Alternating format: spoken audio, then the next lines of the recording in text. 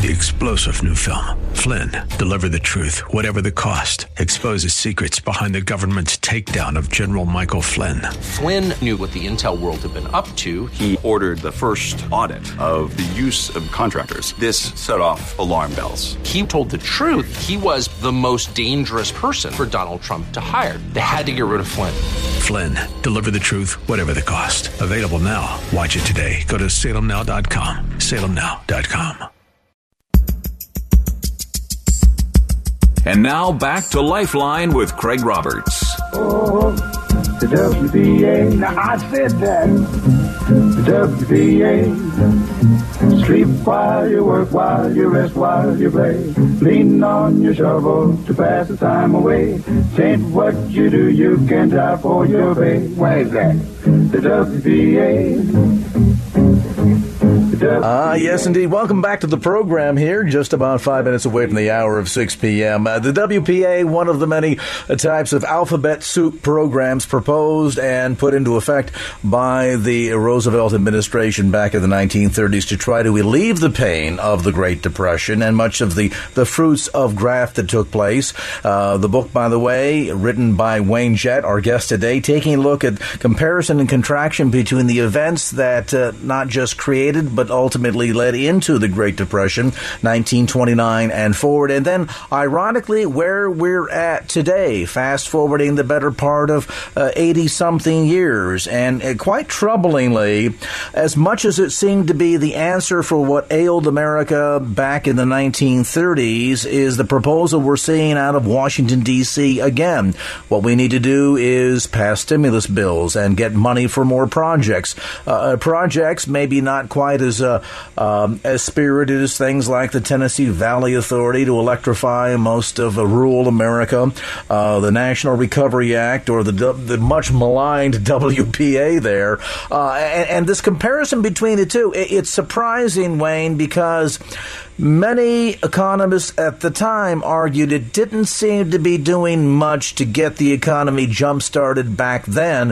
Why is it that people in Washington, D.C. think that any of these programs are going to make a bit of a difference today? Because, in fact, I don't believe the people making the decisions actually believe they will help. In fact, the policies, I'm convinced, are not intended to create jobs or to cause a recovery. Quite the contrary, they're leading us and assuring again, just as was done all through the 30s, that we cannot recover from economic depression. They are looking to push us deeper into economic depression. And in one particular way, the policies they're using are even more insidious, more destructive than in the 30s. Certainly those adopted in the 30s, I'm quite certain, were adopted to cause poverty, not to cure it. But what we have now is a policy of creating tremendous debt and not raising taxes immediately, but incurring the debt that will be unpayable no matter how high taxes are raised in the future. That presents a destructive trap now, a trap door under our Constitution that could cause the fall of our government. This is an extremely serious matter now, and I need, however, if you'll permit me, to speak a little more about what happened when Franklin Roosevelt took office, because the picture that I presented so far of getting them into the Depression is not even as bad as the one that assured that they got deeper in the Depression and continued much longer, all by design. I might, if that's okay with you. Yes, please, because as I mentioned, we saw the big campaign going on. The president was going to offer America a New Deal. some, looking back historically, might argue it turned out to be a pretty raw deal for most of America. And as you're suggesting, there was a lot more to meet the eye than just this alphabet soup of programs that were proposed in an effort to try to fix things. And in fact, there was another agenda at play, kind of the behind-the-scenes agenda, I guess we say, Wayne, that was much more insidious, wasn't it? Well, it was the controlling agenda.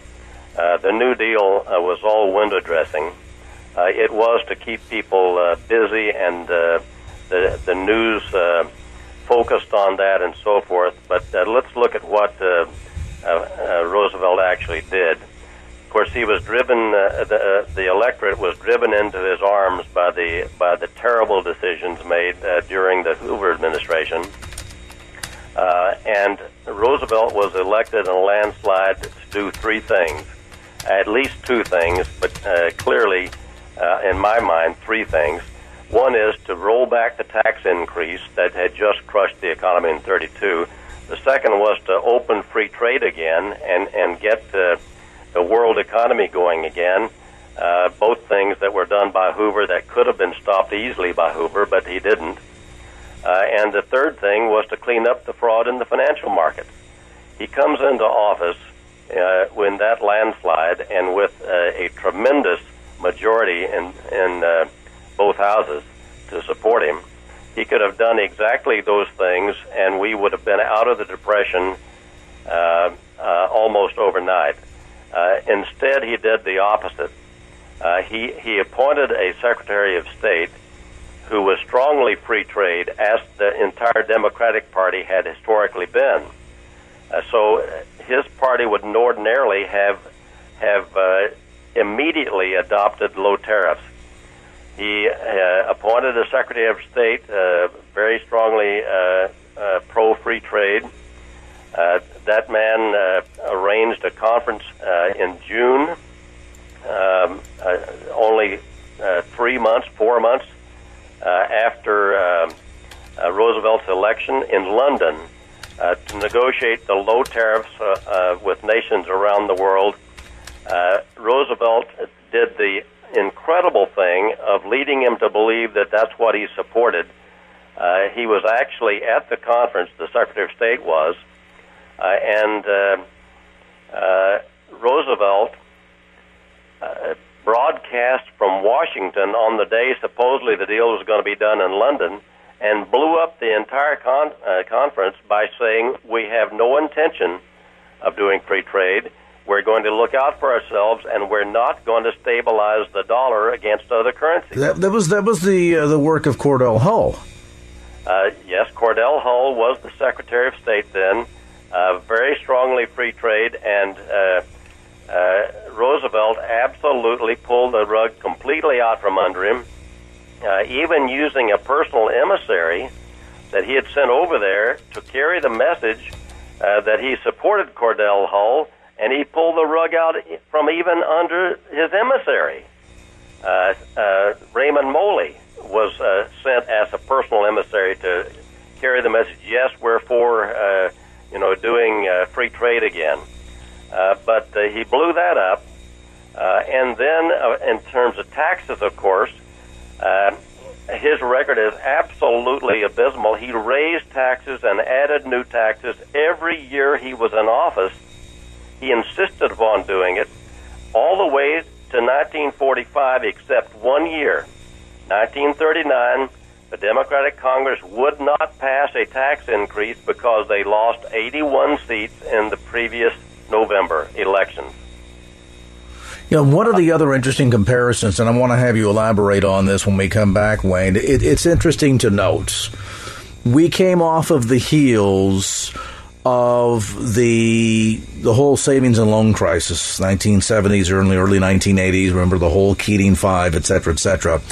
And a lot of people forget that when all of that finally came to fruition and the collapse of so many of the S&Ls across America had finally kind of worked its way out, that upwards of 1,800 people that were responsible and involved with and directly benefited from that entire debacle ended up doing jail time.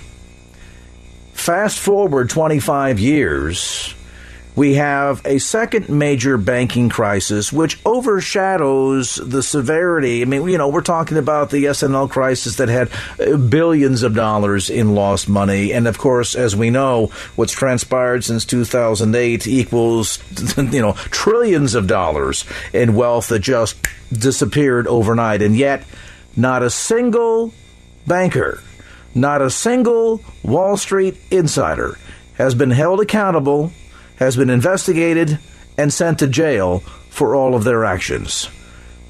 S&L crisis of the 1970s, early 80s, almost 2,000 of them went to jail. And by 2011, nobody. And you can't count Bernie Madoff, because Bernie was just into his big Ponzi scheme that took place a lot sooner than all of this. In fact, a lot of them were probably jealous that he got as much as he did for as long as he did. $65 billion. A lot of potatoes. We'll take a time out. Come back to more of some insights tonight. Wayne Jett with me. The book is called The Fruits of Graft, The Great Depression Then and Now. It's an eye-opener. Startling information, to be sure. Buyer beware. Back with more as Lifeline continues. And now back to Lifeline with Craig Roberts. All right, thank you, sir. Welcome back to the program. We continue on our conversation tonight. He is managing principal and chief economist with Classical Capital, LLC, and is joining us today to talk about his new book, The Fruits of Graft, The Great Depression Then and Now. Wayne Jett is with us tonight. And Wayne, as we were talking about some of the inability of the administration, both now and back in the 1930s, to try and curb the impact of the market collapse, a market collapse that, as you point out, in both scenarios was largely one that wasn't created just out of the cause of different forces sort of colliding in upon one another, but actually was an engineered collapse, and even a lot of the response to it has been very carefully crafted, up to and including the fact that very few people, we were suggesting before the break, have been held accountable for their involvement in any of this, both the current go-around as well as what happened back in the 1930s. Yes, very true. And there's a very important reason for that.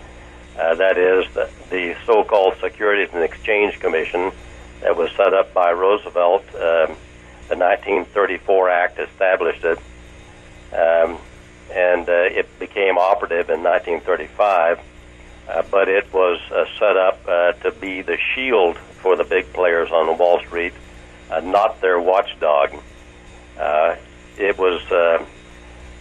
It was put under the control of the biggest manipulator of the 1920s and 1929 and all the way into 1934. The biggest manipulator on Wall Street was Joseph P. Kennedy. He was certainly the most notorious, yet he was made the chairman of the SEC. He stayed there for just a little over a year, for the specific purpose, in my opinion, of staffing the agency with the friends of Wall Street who would make certain that the big players were never touched. And they have operated that way ever since.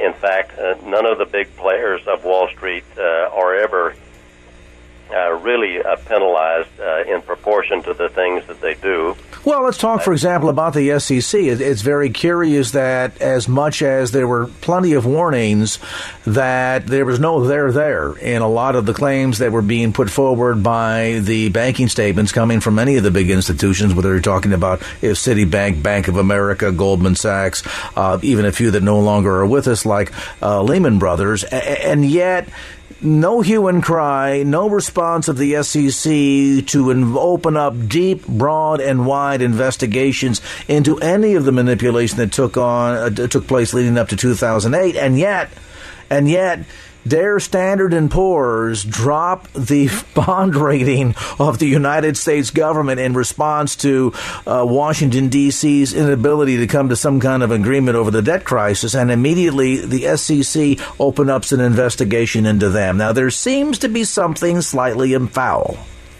Well, I think even worse than that, the destruction of the large financial firms in 2008, in large part, was planned demolition. It was not because they had lots of terrible toxic assets. In many cases, quite to the contrary. Those firms, starting with Bear Stearns, were destroyed by manipulative trading, primarily called naked short selling. That is today in the electronic computer world. It basically is a situation in which you can create shares, as many as you want to create, and sell them. If you are a hedge fund or a major institution like an investment bank, you can sell as many shares of Bear Stearns as you want when you have none at all in your ownership. And you don't have to borrow them, and you don't have to deliver them. They were being allowed to create those in the millions to drive the share prices down of those companies. The SEC did absolutely nothing about it. Fannie Mae and Freddie Mac, of course, being guaranteed by the federal government, at one point in July of 2008, because of that guarantee by the federal government, there seemed to be some pressure, or at least an opening for the SEC to do something to stop the obvious naked short selling of those two big firms into oblivion. And lo and behold, after denying naked short selling was a problem for these many years, the SEC issued an emergency order in July of 2008 to prohibit naked short selling of the shares of Fannie and Freddie and 17 other major international banks, all of whom are primary dealers in Treasury securities. Of course, by then, isn't that long after the horse had already escaped out of the barn? Well, actually, it wasn't. As soon as, before they issued that order, right up to the time they issued, the naked short selling was such a degree that those two big institutions, Fannie and Freddie, and remember, these are yield-type investments, the kind that mutual funds buy for steady return. They were not go-go funds. So all of those shares of Fannie and Freddie really were owned by mutual funds, which do not trade them. And yet they were trading over 400 million shares per day. 400 million shares per day plus. Even though they had something like a billion two shares totally outstanding, that is a tremendous amount of their shares to be trading. Well, as soon as that emergency order went forth saying no naked short selling, guess what the trading volume was? It fell to something like $20 to $30 million shares per day. So you can see that we had close to 400 million shares of fake shares being sold every day in those two big entities, and it drove the share price down. The SEC stopped that naked short selling for 30 days, or basically 1 month, 4 weeks. And during that period of time, the share prices of Fannie and Freddie about doubled. So did the shares of those other financial institutions that happened to get that protection. And yet the SEC then revoked its order. They went right back to naked short selling, drove the share price down again. Even at that time, one of the major analysts on Wall Street covering Fannie and Freddie put out a report saying that both of those firms were much stronger financially than they were being shown to be in the market. And yet the naked short sell, and by the way, they went up again for the 3 days after that until Friday of that week. And that was the weekend that the economic czar, Henry Paulson, fresh down from Wall Street's Goldman Sachs to be Treasury Secretary, went in with the regulators, cut their throat, and according to his words, the first thing the heads of Fannie and Freddie heard were their heads hitting the floor. They took over those entities, basically put them under government control, what has happened with those entities since then is largely a mystery. But one of the great plays that has taken place since 2008 is trying to get those so-called toxic assets out. The Treasury Department has now said they're going to auction those off as soon as the market is ready. Well, the hedge funds that drove those entities down to nothing with naked short selling are now wanting, I'm quite sure, to buy those assets because indeed they are not toxic. They are quite valuable. But they buy them back on pennies on the dollar. That's correct. And they will then make another, few $1 billion each per year as they go back up. Now, that is the kind of fraud that is going on. The fraud in the mortgage market was not by small subprime borrowers borrowing money they couldn't pay back. In fact, the subprime loans that were the loans made by mortgage companies, by and large, performed quite well, and the companies in that business, even though they were the target of naked short selling, there is substantial evidence, in my view, that the mortgages were not really the problem. The only thing that made the subprime mortgages go into higher rates of default, well, not the only thing, but a major factor, is that the policy of the Federal Reserve Board essentially fights inflation by intentionally putting people out of their jobs, by purposely creating unemployment. That is the Phillips curve theory that the Fed admits that it uses. Well, even right now, we're watching inflation creeping into everything from fuel prices to certainly what you pay for food. I always think it's funny because the federal government, when they track the overall rate of inflation, they take two things out of the equation. They don't consider the cost of fuel or the cost of food, which I guess if you don't drive or don't eat, then you don't have to worry about being impacted by inflation in those two arenas. Then what do? They further exacerbate that problem through currency devaluation. How do they do that? Print money. We'll talk more about this. Wayne Jett with us, an education on the fruits of graft, the Great Depression then and now. And, if you think everybody suffered in all of this, 1929 and 2008, yeah, I tell you what, people suffered. A lot of people suffered. But there were also a lot of people who focused more on personal aggrandizement and enrichment rather than ultimately safeguarding and protecting the interest of shareholders who really made out like bandits, literally. Back with more of our look at the fruits of graft with author Wayne Jett as this edition of Lifeline continues. And now back to Lifeline with Craig Roberts.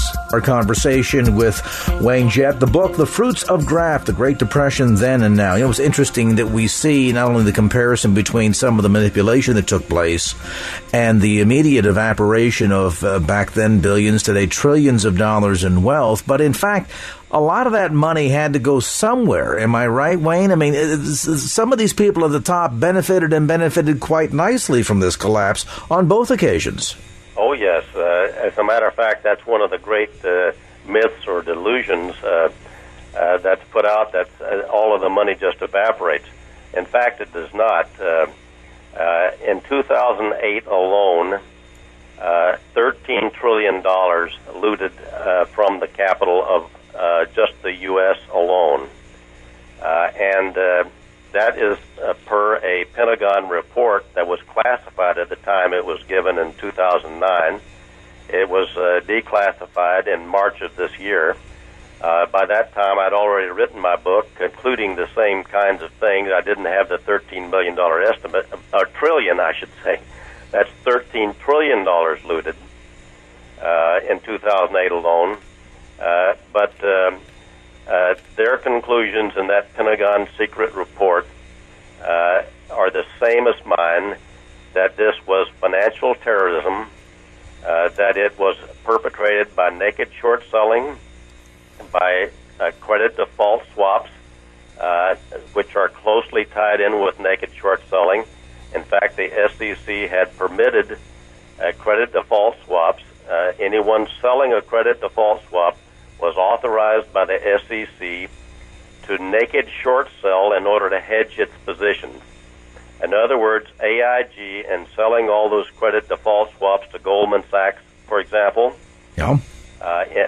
each time they sold a credit default swap, for example, on the bonds of Ford Motor Company, they were permitted to naked short sell as many shares of Ford Motor as they needed in order to hedge their position, guaranteeing Ford's debt. So they were creating unbelievable numbers of shares, billions of shares going into the market in order to hedge these credit default swaps. And then, of course, AIG is not able to pay off. And who steps in to guarantee that Goldman Sachs and all the ones buying this fraudulent stuff get paid off? The federal government. The federal government, with Henry Paulson saying that the world's going to come to an end unless we pass this bill and you give me $700 billion to make sure these things get paid off. You know, there's another interesting comparison, too, that you make in the book, The Fruits of Graft. We see on the heels of the collapse that takes place during a Republican leadership in the administration, the next president to come in, a Democrat, a champion of poor and the middle class, whose administrations tend to seem to guarantee the continuance of the suffering of the poor and middle class, they suffering the most. Is that a fair comparison, both between what transpired under FDR and where we're at today? It most certainly is. I was not in any respect surprised at the type of appointments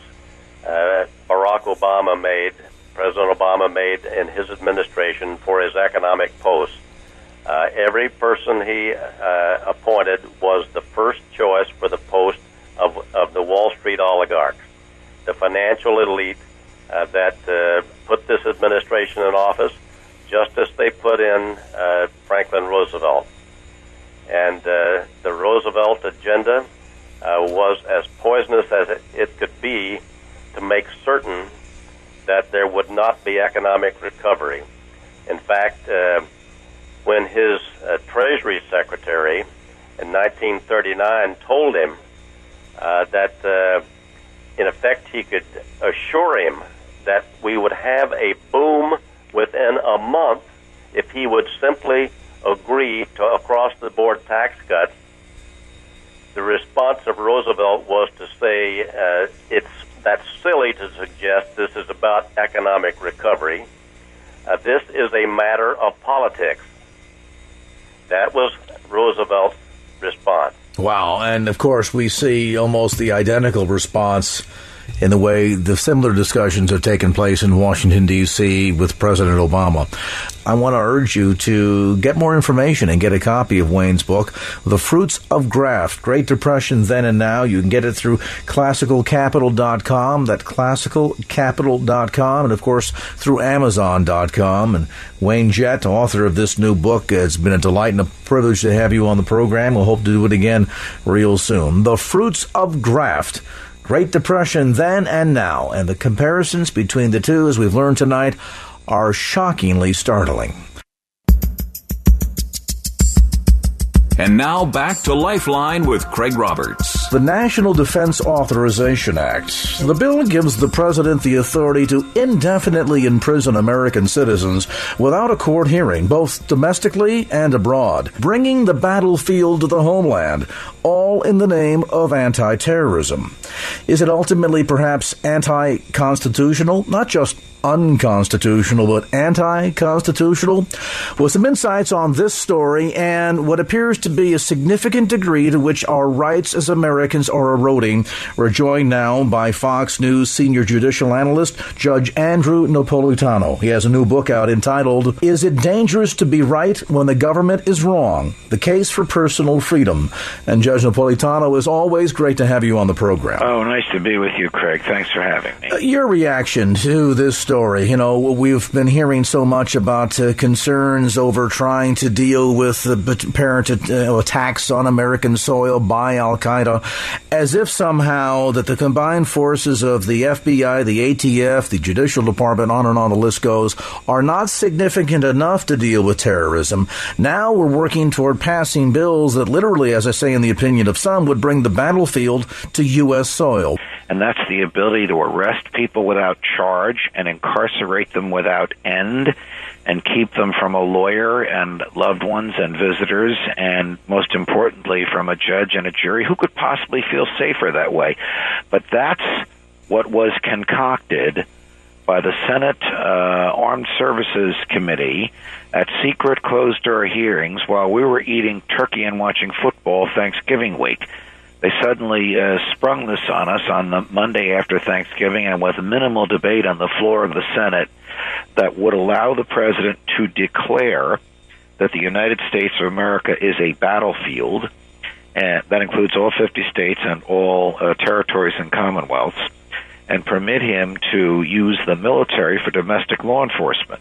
Now, the federal government has not used the military for domestic law enforcement in this country since 1876, when it was using it for domestic law enforcement in the South in Reconstruction.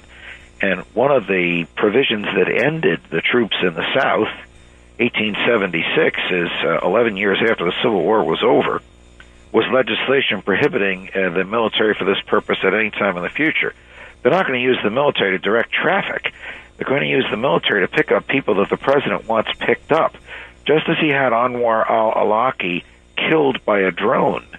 The president thinks he can arrest people without charges, without evidence, lock them up and throw away the key. Now, the Fifth Amendment to the Constitution directly prohibits this and says no one shall suffer loss of life, liberty, or property without due process of law. Due process of law means charges, a trial, a fair trial, a judge, a jury, a lawyer, and the right to appeal. The president and members of Congress, this is both parties, this is actually instigated by John McCain, a nominal Republican, believe that they have the authority to do this. It's reprehensible. It won't keep us safer. It'll bring us one step closer to a totalitarian government. It's the type of thing I write about in my book. It is dangerous to be right when the government is wrong. But all of this, Judge, part of this bigger picture of the erosion of our constitutional rights, where so much of this, as I suggested in my opening remarks, is not just simply unconstitutional, but seems to be working against the Constitution, against it, and against every form and fashion of what it is that we have held dear in this country and has made this country different from any other nation on earth. That is the notion that the government does not grant rights, but rather the government is in a position to protect our God-given rights. Now, all of a sudden, that's changing. Well, the government acts as if our rights come from it, not from our humanity, because the government continuously behaves as if it can just turn off our rights. It certainly did with Mr. al-Awlaki, who, notwithstanding his un-American or non-American, I should say, sounding name, was born in New Mexico. The president decided on the basis of secret evidence that only he and the people in whose confidence he reposes trust saw that this person was so dangerous, and the evidence of his behavior was so overwhelming that a trial wasn't needed. When Abraham Lincoln made that argument during the Civil War, while Southern troops were shooting at Northern soldiers and invading Pennsylvania, the Supreme Court said you can't do that. The Constitution exists for everybody in good times and in bad. The government just can't declare a person outside the protection of the Constitution. If that were the case, then the Constitution means nothing. And you, Mr. President, took an oath to uphold it. So that's what we're going through right now, Craig. I don't know what President Obama will do with this, and I don't know who will succeed him, whether his successor comes about in January of 2013 or 4 years thereafter. It doesn't matter.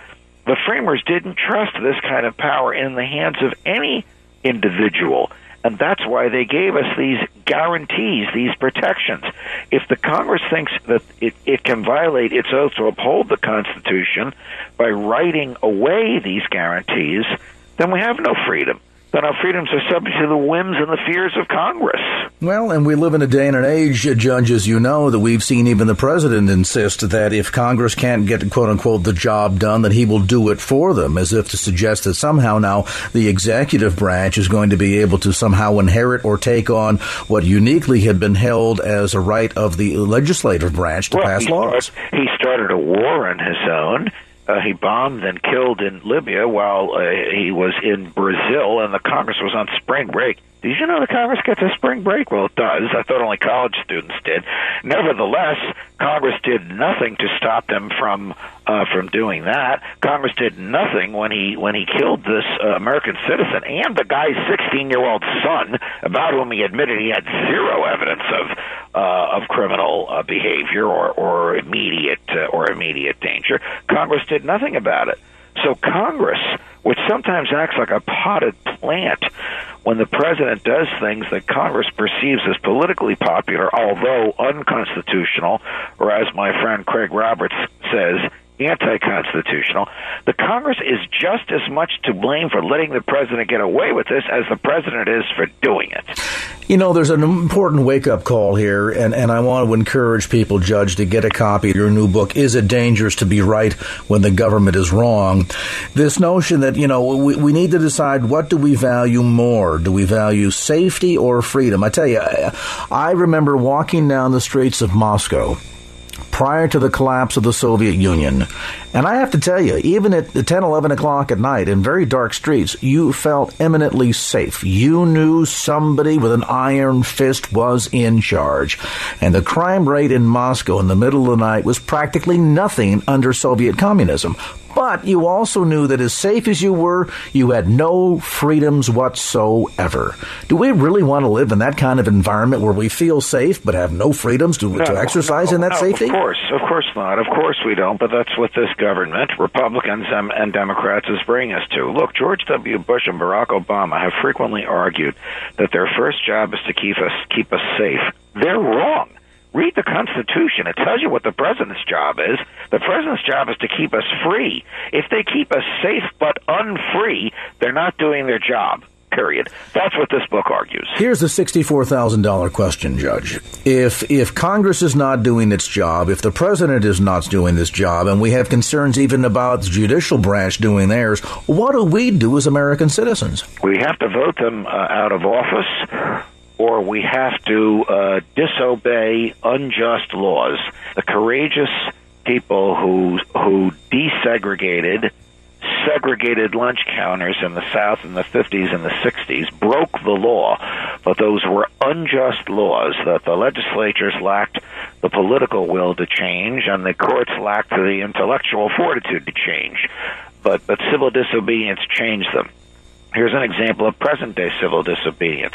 The Patriot Act lets federal agents write their own search warrants. Something else we could talk about. It's blatantly unconstitutional because the Fourth Amendment says only judges can issue search warrants. When they hand you the search warrant, they tell you can't tell anybody about it or we'll arrest you for telling anybody. Guess what? A lot of people who've received these self-written search warrants have been telling people. They're lawyers who have been going into court to challenge them. Guess what federal judges have been doing? Invalidating them.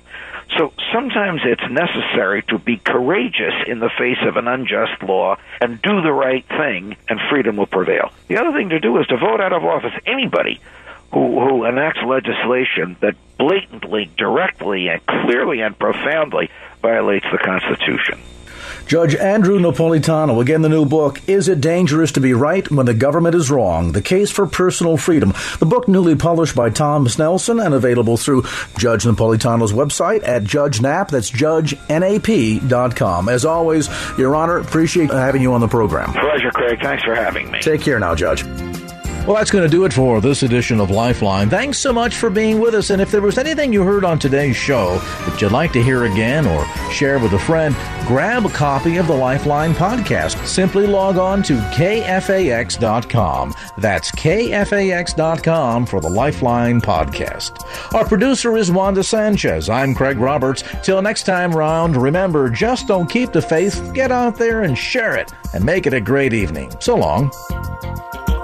Opinions expressed in the preceding program do not necessarily represent the views of the ownership, staff, or management of KFAX.